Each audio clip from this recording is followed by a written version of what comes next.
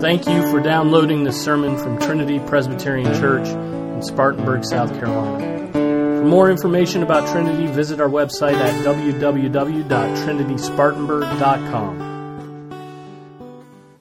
Philippians chapter 2, and I'll be reading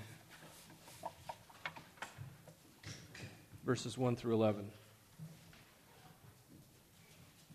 This is the word of the Lord, it is eternally true. Therefore, if there is any encouragement in Christ, if there is any consolation of love, if there is any fellowship of the Spirit, if any affection and compassion, make my joy complete by being of the same mind, maintaining the same love, united in spirit, intent on one purpose. Do nothing from selfishness or empty conceit, but with humility of mind regard one another as more important than yourselves. Do not merely look out for your own personal interests, but also for the interest of others. Have this attitude in yourselves, which was also in Christ Jesus, who, although he existed in the form of God, did not regard equality with God a thing to be grasped, but emptied himself, taking the form of a bondservant and being made in the likeness of men. Being found in appearance as a man, he humbled himself by becoming obedient to the point of death, even death on a cross. For this reason also God highly exalted him and bestowed on him the name which is above every name, so that at the name of Jesus every knee will bow of those who are in heaven and on earth and under the earth, and that every tongue will confess that Jesus Christ is Lord, to the glory of God the Father. This is the word of the Lord.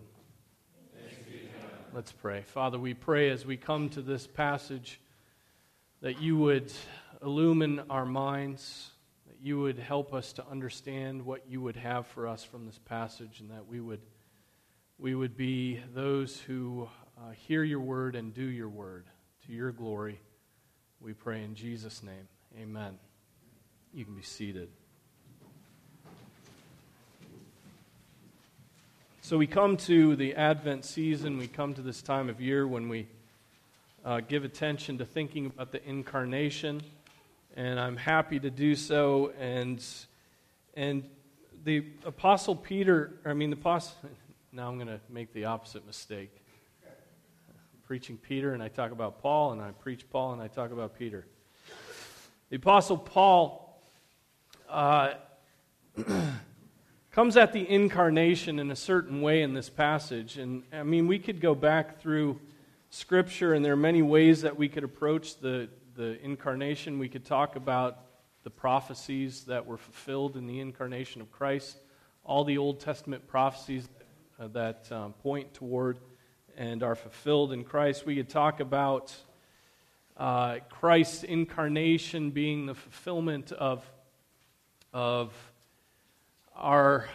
and the fulfillment of Jesus culminating his work in becoming the sacrifice for our sins, and us being able to enter then into the holy presence of God because of the work that Jesus did on our behalf. There's so many angles we could come from when thinking of the Incarnation, but here in Philippians 2, the Apostle Paul comes at it as, look at what Jesus did, do the same thing. So he comes at it from the angle of, look at the humility of Jesus Christ in considering others as more important than himself, and you should do the same thing. And so that's the thrust of what I'm going to be pointing out this evening. We have a tendency to size other people up, right? We're always sizing other people up. We're making judgments about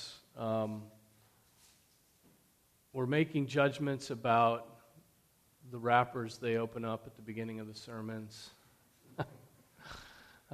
We make judgments about people's height. We make judgment about people's strength and how fast they might be, and the intellectual accomplishments that they've worked through, and we think about who might be the fastest runner or the most fun or most popular, who knows God's word better than somebody else. We're just constantly in every situation sizing other people up. We do have to exercise our judgment, and so in some sense, sizing other people up is not a job that, we do have to hire people, we have to judge whether they have the qualities that we're looking for. We're always making judgments. We could also judge this way. We could say, well, who here is the dumbest? Right? Who here is the slowest? Who here is mean? Right? Who here is the killjoy? Right? Debbie Downer. Who's the Debbie Downer among us? Wah, wah. Who's the most self-centered? Who's the least attractive? Right? Those are judgments too, and one judgment is as good as another as far as we're concerned. And we're happy to, we might even in public be happy to answer who's fastest, who's smartest. We might want to put that praise on somebody or on ourselves. But those negative ones, we get a little bit more reticent about sharing those things that go through our minds, right? We're happy to answer the first questions, but the fact of the matter is we probably have more judgments and more impressions of people on the negative side of the balance than the positive. We're always sizing others up, especially when in our teenage years. Always sizing other people up. We're starting to find out what we're good at. We're starting to find out what interests us, and we're starting to find out what we're bad at. And so we're starting to feel, when we're young, we start to feel the intensity of shame when it comes to what we just don't, we don't measure up to other people about. I still remember junior high when it was bench press day. I still remember that day like it was yesterday. The goal was to bench press our body weight, right? And at that point, I don't know, may have been a little chubby. But the goal was to bench press our body weight, and I couldn't come close. I could not come close. I was last in the class, in fact, as far as the percentage. Last in the class. And from there, the judgment toward me was he's weak, right? Unfortunately, I was the best violinist at the same time as being the weakest bench presser. And so I was doomed, But I remember that, and I remember the intensity of it, and I remember the fact that everybody was sizing me up even as I struggled under that 60 pounds for the bench press. I'm sure I could do a lot more than that now, but I haven't tried. We have standards. We are constantly making judgment about others so we can exalt ourselves, right? We could go through and find out what you value most, and usually what you value most is what you're strongest at, right? You're going to value those things that you've done well at, but how is greatness defined in the Word of God?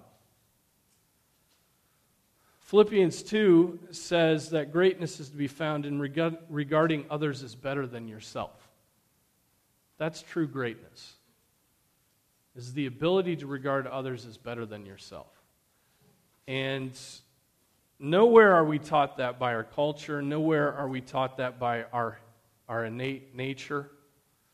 Right? Our sinful nature doesn't tell us to regard others as better than ourselves. But the Word of God does, and does so in a very striking way in Philippians chapter 2. Right?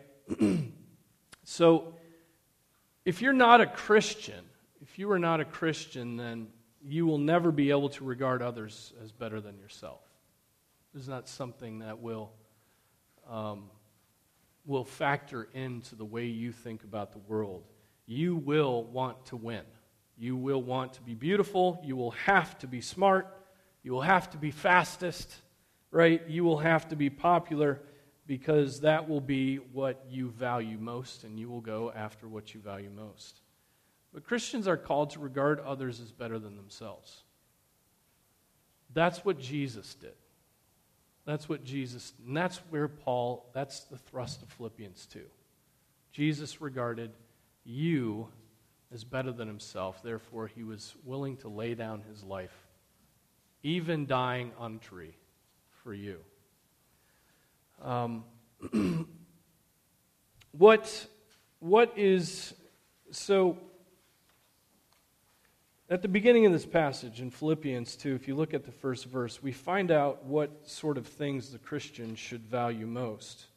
We can draw it out of this verse. Therefore, if there is any encouragement in Christ, Christians like encouragement in Christ. If there's any consolation of love, that consolation of love, we think about the love of the Father, and it consoles us. It gives us comfort. It gives us joy. It gives us rest, right? And if there's any fellowship of the Spirit, we love the fellowship of the Spirit, sharing in the Spirit, the bond of love, the bond of affection between Christians. This is embedded in the church, right? This is why we're here tonight, is this fellowship that we have in the Spirit. If there is any affection and compassion, affection is tenderness toward others, it's tenderness toward God, it's tenderness, it's feelings toward others. It would be, this affection answers the question, do you like others, other people? Do you like them? Do you like God? Right? And then compassion is expressing mercy toward others and to God. Do you love others by expressing your mercy toward them? So the Christian finds all he needs in Christ, comfort in knowing God loves him, true joy in the company of others who have the Spirit, tenderness toward God and others, that love that animates what we do, love toward God and others. And if these qualities are yours, even in a tiny grain, just beginning, there's an inkling of these things that are growing in each category, you show the fruit of faith, and it may be possible for you to regard others as more important than yourselves. But what if not? What if you don't find that those are the things that get you up in the morning? Encouragement in Christ, consolation of the Father's love, fellowship of the Spirit, affection and tenderness, compassion toward others. What do you need? What does give you comfort? What company do you enjoy? If it's not God's people, what do you like? What do you love? Who do you like? Who do you love? If you're not in Christ, if you're not a Christian, your answers will be much different. Obviously, the fellowship of the Spirit, the consolation of the Father's love mean nothing to you. And rather, what company you will keep will be the company of fools. Right? You will enjoy the company of fools. You will enjoy those who do not speak of the Lord, because that just makes you feel awkward. You will enjoy those who have foolish ideas and who go after foolish ideas and who encourage you, and you're going after their foolish ideas as well. And so there will be a radical difference between, what you value in Christ and how you live your life. If you value Christ, if you know Him, then you'll be able to die to self. If you know Jesus and what He's like, then you will have the ability, you will have the possibility, right, of dying to self. If not, you will have to exalt yourself. You will have to earn everything. You will have to be the best at something to give your life value.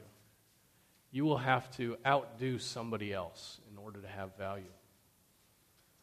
And you will pursue what Scripture would call vanity. Right? Vanity. All things that exalt the self. And so you must know God, you must have a relationship with God.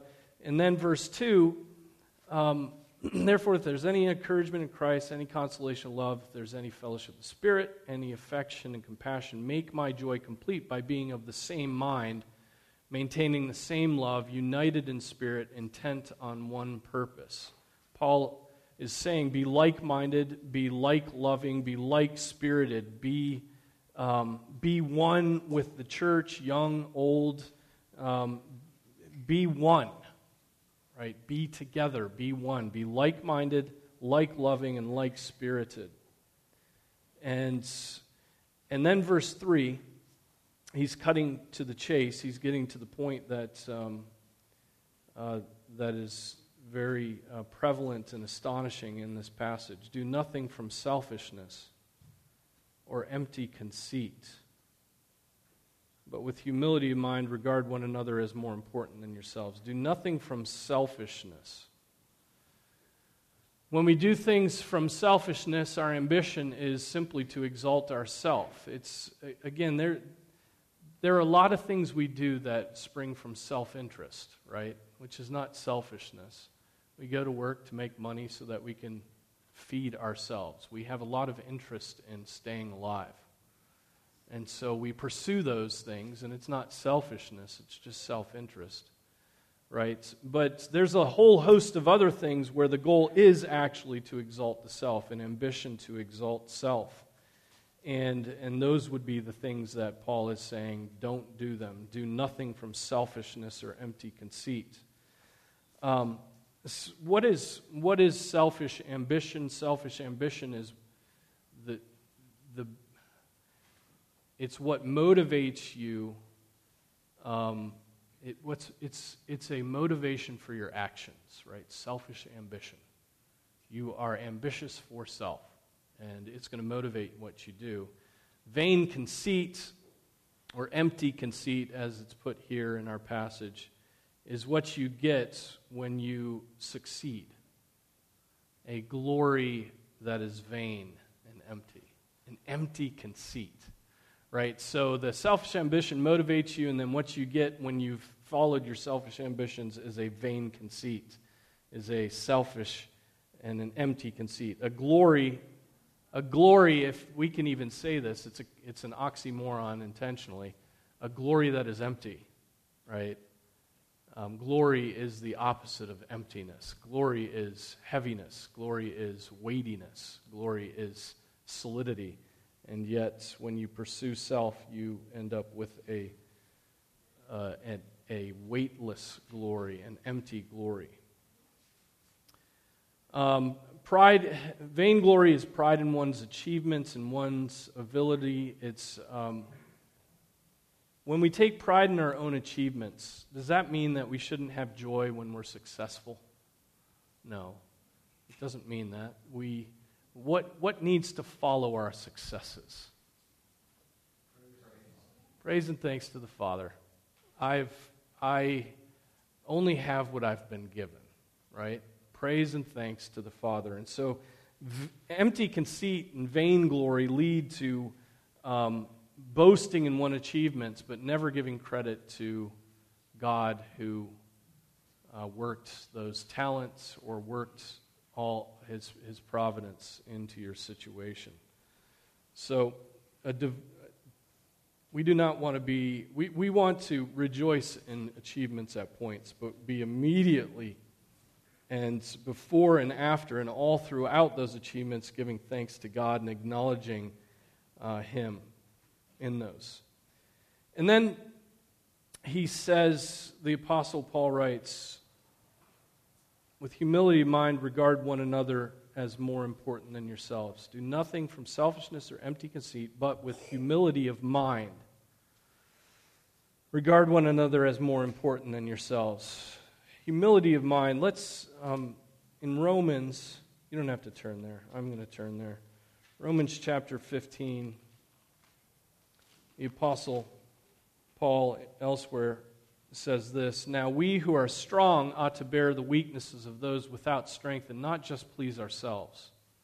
Each of us is to please his neighbor for his good, to his edification. For even Christ did not please himself. But as it is written, the reproaches of those who reproached you fell on me. And so Christ did not even please himself. Right? That humility of mind is something that's commended here to us.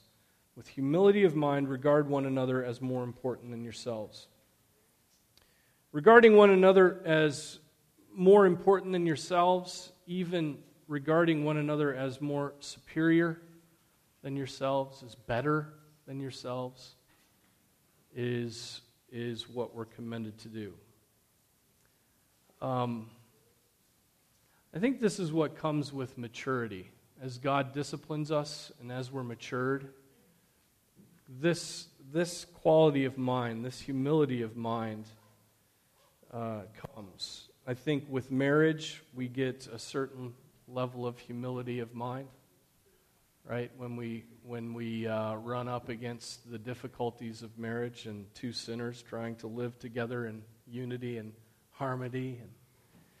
And then when we have children, it takes it up about 10 notches, and God disciplines us, and disciplines us with sleepless nights, disciplines us with a selflessness that we have to have as we care for the hurts and pains and illnesses of our children, and then also just ministering to children who are getting older and growing up and struggling with their bodies and struggling with their place in the world and what they're supposed to be doing. And so God wonderfully, and then as we get older, we have no more pride in our bodies begin to break down, right? We need surgeries, we need knee replacements and hip replacements, and our eyes begin to go.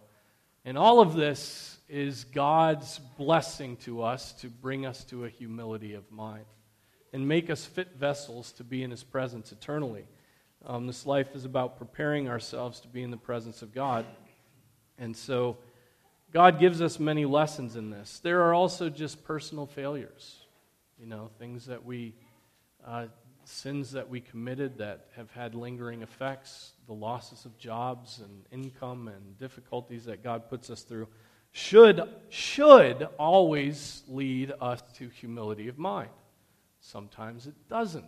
Sometimes it has the opposite effect. All of these difficulties become reasons that people begin to despise God and His commands. Right? And we read of the struggles in Scripture of people who look at the wicked prosper and envy them. Right? Look at the wicked and prosper, envy their situation, and think, man, it would be much nicer to prosper now, and to not even acknowledge God if that's the way it's going to go. And that's not humility of mind. That's to exalt the self even in the face of God. Some of us will never grow up or never grow into maturity. Right? Your marriage will be about you and not about a humility of mind that leads you to love somebody else. And you will have a miserable spouse. Some of you will never grow up, and your children will be about you. Right? You will live vicariously through your children, and if they're unsuccessful, you will shun them. And if they are successful in the eyes of the world, then you will love them deeply. And you will use your children against your spouse. Right? For some of you, you won't grow up, and your education or your furthering of your knowledge will be about you. And those who don't mature, those who never get past themselves, who never start thinking about others and regarding others as more important than themselves, everything will be about you. It will just simply be about where you are and where you want to get and where you're not, and your disappointment in not being there. And that is not the mind of Christ. That is not the mind of Christ as we see in this. We have this purpose. Do not merely look out for your own personal interests, right? Do not merely look out for your own personal interests. We have some personal interests. There is self-interest, but also for the interests of others, right? We have to look out for the interests of others. How do we do this? Well, it's not very difficult, right? You have hundreds of opportunities every day to look out for the interests of others. Correct? Do you not? A kind word is looking out for the interests of others, right? An encouragement to somebody else. Taking the dish rag out of your mother's hand and putting it into your own and doing the dishes is looking out after the interests of others. Right? We have ample opportunity to do this. But here's, and I would say at this point in verse 4, this is merely an aside, I would say if you don't yet have a vocation, if you are looking for what you're going to do with your life, how you're going to glorify God through your vocation, don't you dare choose something where the end is to exalt yourself. Right? There is no reason to go into classical art music. Okay? I've been there, I've done that, and it simply is to serve your own vanity. Okay? But there are many, many vocations where you will serve others. And we could go on listing. You could go into the military and, as a man, protect your nation. That's a good and godly thing to do. You can serve people's bodies by being a doctor. I'm not just saying everybody needs to go into full-time ministry. That's not at all what I'm saying. I'm just saying you choose a vocation where you're serving others, where you're expressing God's mercy to them through what you're doing. And that is many, many things. Okay? So we get down to verse 5, and the Apostle Paul has just been saying these things. Be this, do this, be this, do this. Here's what it's going to look like. Here's the point-blank statement. And then, as if we wouldn't simply be convinced by the words of the Apostle Paul, we have him bringing forth the example of Jesus. If Jesus considered or regarded his Father as more important than himself, what does that mean for us? Have this attitude in yourselves, verse 5, which was also in Christ Jesus, who, although he existed in the form of God, did not regard equality with God a thing to be grasped, but emptied himself, taking the form of a slave and being made in the likeness of men. Right? And so here we see the ultimate example of somebody who could claim divinity, saying no to self, and regarding your problem as more important to him, and him rescuing you from the death of sin. And he did not regard equality. He didn't grasp, seize. He didn't try to snatch and hold on to that equality with God that he actually had and has. Right? The humility of Christ is perfect humility. There's no pride, there's no vainglory, there's no selfish ambition. There is nothing along those lines. It is a perfect humility. And yet, what could Jesus list on his resume? Right, he existed in the form of God. I mean, do we need to even go beyond that? I mean, that's the top of his resume, God. But just listen to the names of Christ. True bread from heaven. He's the light of the world. He's the Prince of Peace. He's the Son of the living God. He's the mighty God. He's God with us. He's the creator of all things. He's the Alpha and the Omega. He is the Word of life. He is the image of the invisible God. He is the same yesterday, today, and forever. Right? All of these things, I mean, we could go through Scripture and there's thousands of names for Christ and thousands of phrases describing him. And they're all about his unequaled glory. Right? But what did he do? He did not grasp equality with his Father as something to be asserted and held on to. Something grasped for his own personal advantage. He was equal with God, being God, but he did not consider God-likeness to consist in grasping or snatching or stealing from his Father. 2 Corinthians 8:9 says, "For you know the grace of our Lord Jesus Christ, that though he was rich, yet for your sake he became poor, that you through his poverty might become rich." The rich one becomes poor. He emptied himself. He became a slave.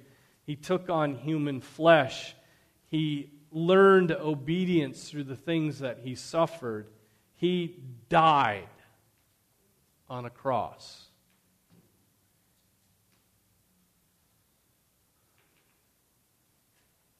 And yet we grasp for our own little glory. We grasp for our own little part of the world that we're in. If we're in a group of people, we grasp to say the most intelligent things. We grasp to be the most humorous. We grasp to be to impress others with what we have done. We grasp and grasp and grasp and seize and snatch away and hold to ourselves our own glory and exalt ourselves. Yet that is not true of Christ in any way. For Christ did not please himself, but as it is written, the reproaches of those who reproached you fell on me. Not only did he not grasp equality with God, he did not regard equality with God a thing to be grasped, but he took on himself all the reproaches for all the terrible things that you've ever done.